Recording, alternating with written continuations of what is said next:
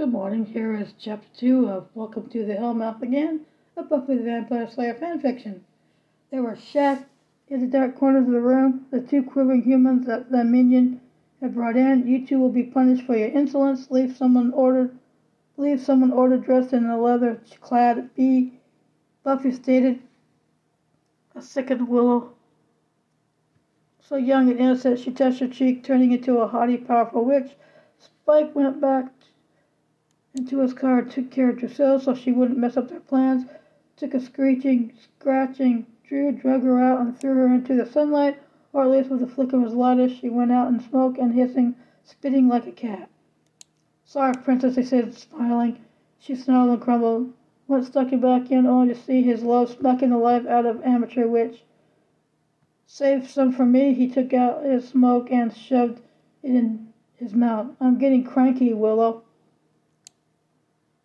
Blasted darling, you're no longer my favorite. Now go find Andros and stop wasting my time.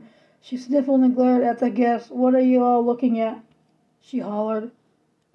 She dug her nails into Willow's hair and drug some of it out, strand by strand, winking at Spike, getting him hard in the balls, playing with his buckle and glaring hotly, causing the high schoolers to blush. Willow was hurt and upset. She kept her soul, and yet she was hurting them. Buffy brightened. But hey, we're best friends, right? You did pull me out of the heaven with your powerful witchcraft. I can see it in your evil little heart. Such twisted desires, wicked magic, and gleaming darkness. What do we do with this one, Spike? She could be around a few more generations trying to work up spells for us.